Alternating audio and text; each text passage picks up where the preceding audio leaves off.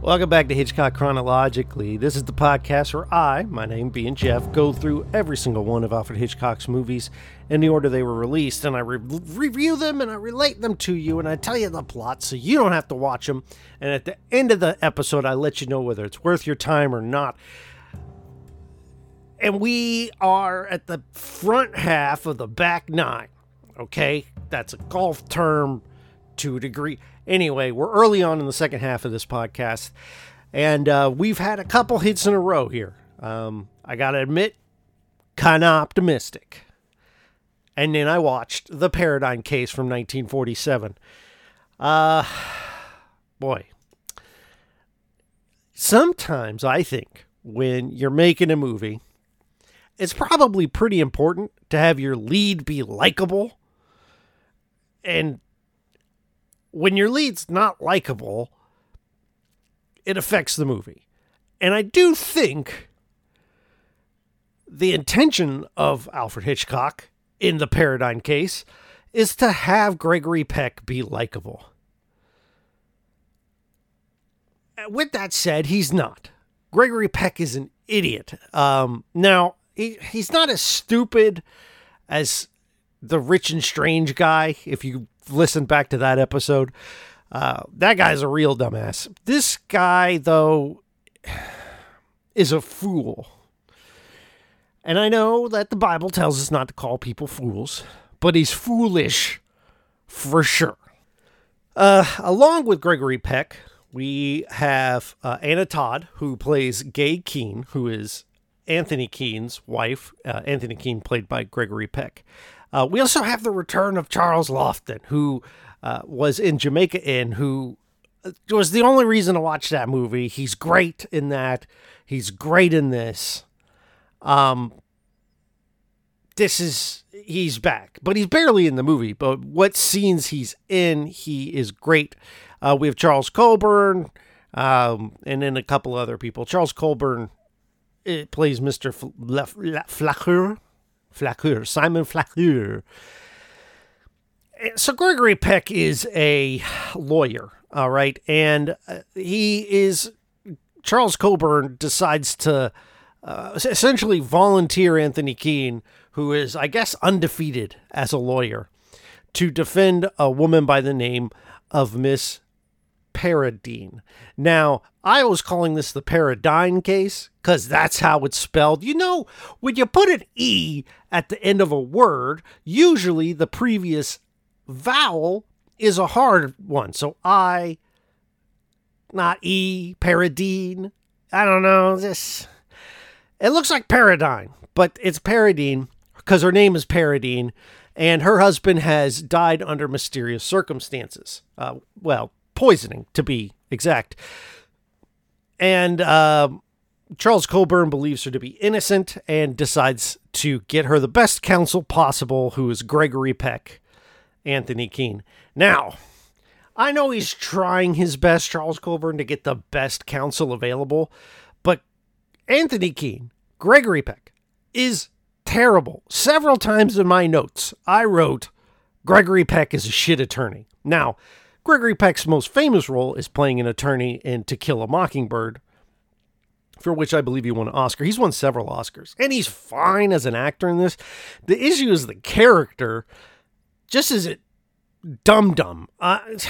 So we get started, and he meets Mrs. Paradine, and he immediately falls in love with her. Now, we get several really great scenes between Gregory Peck and Anna Todd, his wife Gay, and they are a great couple. And Gay is an incredible woman. She's awesome. She's super supportive. Like, I don't get why he, within a moment, falls in love with this dumb, murdering person. Well, she's suspected of murder. And Gay kind of can tell that he's got these, like, hots for this woman, and she tries to keep her insecurities at bay, but he just keeps talking about her. Now, granted, he talks about the case too, but there's a point where Charles Colburn is like calling into question Miss Paradine's integrity or whatever, and it pisses off Gregory Peck. Gay sees it, and she's like, dang, he's really into this girl. So here he is, he goes and he has several discussions with his client, Miss Paradine, and he's trying to set up various defenses, right? And the most primary defense he can come up with is that they have the Paradine family, the husband and her, have a servant by the name of Mr. Latour, Andre Latour. And so Gregory Peck is basically going to spin this to make it look like Andre Latour killed Mr. Paradine as a way to get money or get to his wife. And Miss Paradine is not down with this. She does not want to do that defense. She basically says, I'll find another lawyer if you do that. Blah, blah, blah. Well, Gregory Peck, the idiot, notices how Miss Paradine speaks about Andre. He says his name different, and he gets jealous because he can tell that there's something going on between her and Mr. Latour.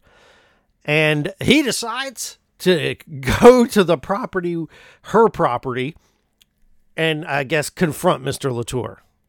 I don't know. So while he's preparing this case, he actually meets with the judge, who's played by Charles Lofton, who, again, is awesome. He's the guy from Jamaica Inn, Mr. Humphrey. And the character is a dirtbag, the judge here, played by Charles Lofton. But Charles Lofton does such a great job of being the dirtbag, and they establish how terrible he is with just a few scenes. He goes and he makes a point of sitting himself down next to Gay, who is, again, Gregory Peck's wife in this, and takes her hand and puts it on his leg, and he's just creepy and gross, and he just does a great job. He also has some great one-liners, talking about he doesn't like being interrupted when he's insulting people. He's awesome. Now, don't hear, the character's not awesome. The character's a bad bloke. I'm not Australian, but he's a bad guy, and he's meant to be portrayed as such. Whereas Gregory Peck is meant to be portrayed as the hero, but he's not. He's really stupid because, and I say it several times in my notes, he's a bad attorney because he lets his emotions for this woman he barely knows, who's accused of murder, cloud his ability to be a lawyer and do his job. So he goes to this property where the Paradines used to live, and he meets with the lady who runs the house, and then meets Mr. Latour. He tries to get some time alone with Mr. Latour to discuss things with him. And Mr. Latour kind of runs off, doesn't want to talk to him. Well, later that night, Gregory Peck's in his hotel room, and Mr. Latour shows up. And he tells him, hey, she's evil. Miss Paradine is evil. Stay away from her. She's bad business. This again pisses Gregory Peck off because he has no reason to assume she's good. And as an attorney, now granted, he's playing detective here. And I guess as an attorney, you kind of have, because you're being paid to defend, you have your biases, and that's understandable. But the guy is telling you that she's bad. Now, he, again, is trying to set up this guy, Mr. Latour, to take the fall for her. Not because he believes it's true, but because it's the best way to get his client off on the charges of murder. When he comes back from wherever the hell this is, he goes immediately to see Miss Paradine, not Gay, his wife. And so there's a constant theme of him, she's second fiddle to this accused murderer. And she does her best to try and think best of him. She even talks to her friend, who is the daughter of Mr. Coburn, who is her best friend now.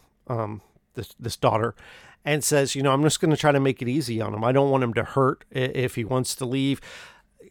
I don't want to keep him if that's what he wants to do. And she doesn't say it in a mean way. Gregory Peck does not deserve her. She's too good for him. He is stupid, and he's graying in this movie. He's old enough to know better. I get 20-somethings to have puppy love and something new comes along. But at this point, you got to recognize that your wife is great. And you don't deserve her. And then just because and the only attraction he has for Miss Paradine is that she's physically attractive. She at no point gives him any hints. Like, it's not like she's leading him on. She doesn't. She's not interested in this idiot. And yet he even at one point is like, I'm in love with you. And she doesn't respond because she doesn't care. She just wants, just be my damn lawyer, please. So after this, we get started with the trial. Now, that's like the first hour of the movie going on. And this movie is kind of slow. And I think you could tell, I don't think the best of this movie. It could have been a lot better. And then the trial starts, and it's still slow. It goes on. Like, Mr. Latour is on the stand for like 20 minutes of the runtime. Now, they do show the exterior of the courtroom. Of the courthouse, I should say. And there's a gigantic hole and like part of the wall is gone. And I think that's just because this is post-World War II. Like, that building got bombed at some point. And it just kind of adds that context at the time. And it probably was what that courthouse looked like at the time. Well, the trial starts, and they bring up various people. So the whole story revolves around this drink, a glass of Burgundy, which is a wine, that the late Mr. Paradine had before bed.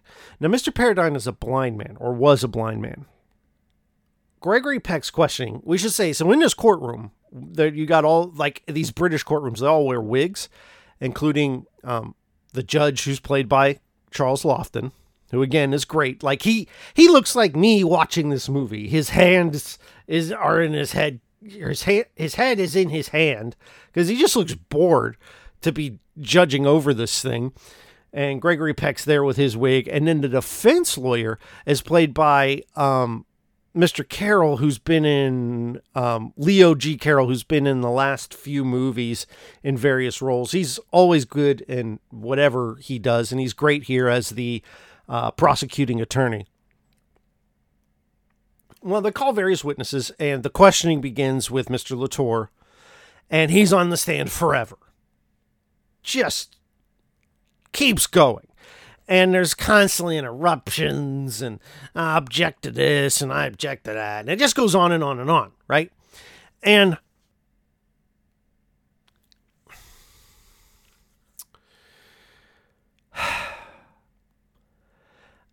the questions are posed in a way to try to get Mr. Latour to look like he poisoned Mr. Paradine.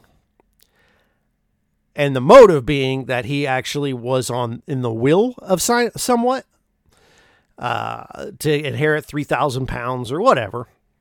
And they also sort of say, hey, you got a thing for Miss Paradine.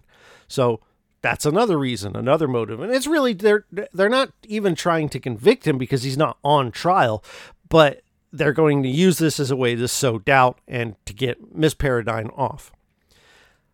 Well, after this initial interview and they get he's not dumb, actually. Mr. Latour is a lot smarter than Gregory Peck. Latour gets off the stand and they go back and he's meeting with, Gregory Peck is meeting with his client, Ms. Paradine, and she's like, I told you not to do that. I told you not to try to set him up to look like the murderer. That's the one thing I said you shouldn't do. And this is where he professes his, at one point he fell in love with her, but now he's not. And again, she's like, I don't care. You're my lawyer. Do lawyer things. He's so stupid. And so they go back in, and he decides it's going to be a great idea to call Miss Paradine to the stand. Now, granted, his entire defense of her is set up around Mr. Latour being the killer. And she has said, no, don't do that. Why are you going to call her to the stand where she can tear down your entire argument? Are you an idiot? And the answer is yes. I would be a better lawyer than this guy. And I'm an idiot. Well, guess what? They get her on the stand. They ask her a bunch of questions. And the whole thing was like, when the detectives got there to investigate the mysterious death of Mr. Paradine, that this glass that had the burgundy in it had been washed and dried. And the question was who had washed and dried it, because that would indicate that person had been the killer and was washing out the evidence of the poison in this glass. Well, it comes out in the questioning that Miss Paradine was the one that washed it, because she, again, is now trying to clear the name of Mr. Latour. And this sets up, this totally derails Gregory Peck's defense, right? What did he think was going to happen? She was going to get up there and clear the name of Mr. Latour. And he says, well, this is new evidence. I need time to consider this. And Charles Lofton, the judge, is like, well, it is late, and this is new evidence. Would you like to adjourn for the day? We'll come back tomorrow. He says yes. And the whole time, he's still like keeping away from his wife, Gay. Now, Gay is in the what do you call it, the gallery here with her best friend. And her best friend at various parts of this trial kind of is the person who explains to the lay person what these defenses mean and when someone's gaining advantage or not, because her dad is a lawyer and she's been around it a long time. And there's constantly people having conversations with Gregory Peck like, you need to focus on your wife. Forget this woman accused of murder and focus on your wife. Forget this woman who the only thing you like about her is that she's attractive, and your wife is not some sort of hound dog either. Gay is attractive, and she's kind, and she cares for him, and she supports him and wants him to be happy. She's what you want in a partner. But this idiot is so stupid. Anyway, the next day, right? So we've adjourned, right? Because she's presented this evidence that she was the one that cleaned this glass. And the next day, after asking that they adjourn, the first thing he does is say, I have no further questions, and sits down. What an asshole. He's wasting everyone's time. So our Leo Carroll, the prosecuting attorney, does his cross-examination. And through this, he is able to get the truth out of her. She admits that she's had an affair with Mr. Latour, which is kind of what you expect the whole time. And that she had poisoned her husband to be able to get out of that marriage and spend her life with Mr. Latour. Mr. Latour is not an immoral person. He doesn't want to be with a murderer. Smart guy. Now, the reason that she is so forthcoming at this point is because news comes to the courthouse that after his turn in the box being cross-examined and examined by everyone, he committed suicide. And as Ms. Paradine finds this information out, she basically has nothing left to live for, in her words. So it doesn't matter anymore. And that's when she becomes so forthcoming with her feelings towards Mr. Latour and her guilt. And this just embarrasses Gregory Peck, as it should. He is an idiot. So he starts sweating, and then he gives a speech about how he's taking himself out of the trial. The trial's over at this point anyway, because she just confessed. And he walks away upset because he never had a chance with her, because she was in love with Latour. She never gave him any reason to misconstrue feelings, to have anything to do with her other than to be her lawyer. He is the only one who saw anything else happening between him and her. She never reciprocates, and then he damn near ruins his marriage over it. Thankfully for him, Gay is forgiving, and maybe she should be, because if this numbskull is so easily, sidetracked, it'll happen again. But at the end of the movie, they forgive. I say they forgive. She forgives him. They're back together. And then the end shows up on the screen. I would say roll credits, but they don't really roll credits. The credits are up front. Now, there's one scene, there's this sort of side plot between Charles Lofton and his wife. You could tell she is in an abusive relationship. Maybe not physically, but she is scared of her husband. And he plays it so well. Like I said, there's a difference, right? So there's your likable characters, and then there's characters that are bad and meant to be bad and are played by actors who are able to pull that off, like Charles Lofton. And then there's Gregory Peck, who's undoubtedly a skilled actor, but the story and the screenplay and everything makes him look like an idiot and an asshole and just a love-drunk puppy. He's so stupid. I think that's going to be what's in the show notes. Probably just a callback to Young and... No, not Young and Innocent. What was that one called? Rich and Strange. East of Shanghai. So I don't recommend this one. It's a waste of time. Not a waste of time. Yeah, it's a waste of time. Because it just goes on. And the second half of the movie is just the trial, and you think that maybe the trial is going to be interesting. It's not. It just goes on. And what's interesting, so this movie I could only find on YouTube. And people comment, and everybody's like, oh my gosh, this is so great. Everyone has the right to their opinion. But sometimes I think people just give Hitchcock the benefit of the doubt on some of these movies. Because this is not great. It's an imbalanced story that doesn't have a hero you can root for. And yet he's played up to be sympathetic when he's not. That's my review of the movie. Don't bother. Now, this features Gregory Peck, who's been in several movies. I believe we got another one with him coming up at some point. And then, of course, we have the great Cary Grant, who's been in 2 of our movies. But now we get the first appearance of another reoccurring actor in a Hitchcock film. This is one of the movies that when I first started this podcast, again, I've never seen it, but I've been looking forward to getting to it. And it's also, as far as I know, hopefully I don't have to correct myself later, but it's also the first color picture for Alfred Hitchcock. And that star we're just going to see again in movies like Rear Window and the remake of The Man Who Knew Too Much is Jimmy Stewart. Okay. Absolute legend. Jimmy Stewart, most known for that Christmas movie, It's a Wonderful Life, right? He's awesome. So I'm looking forward to seeing this one. It's called Rope, and the poster for it looks ominous and dark.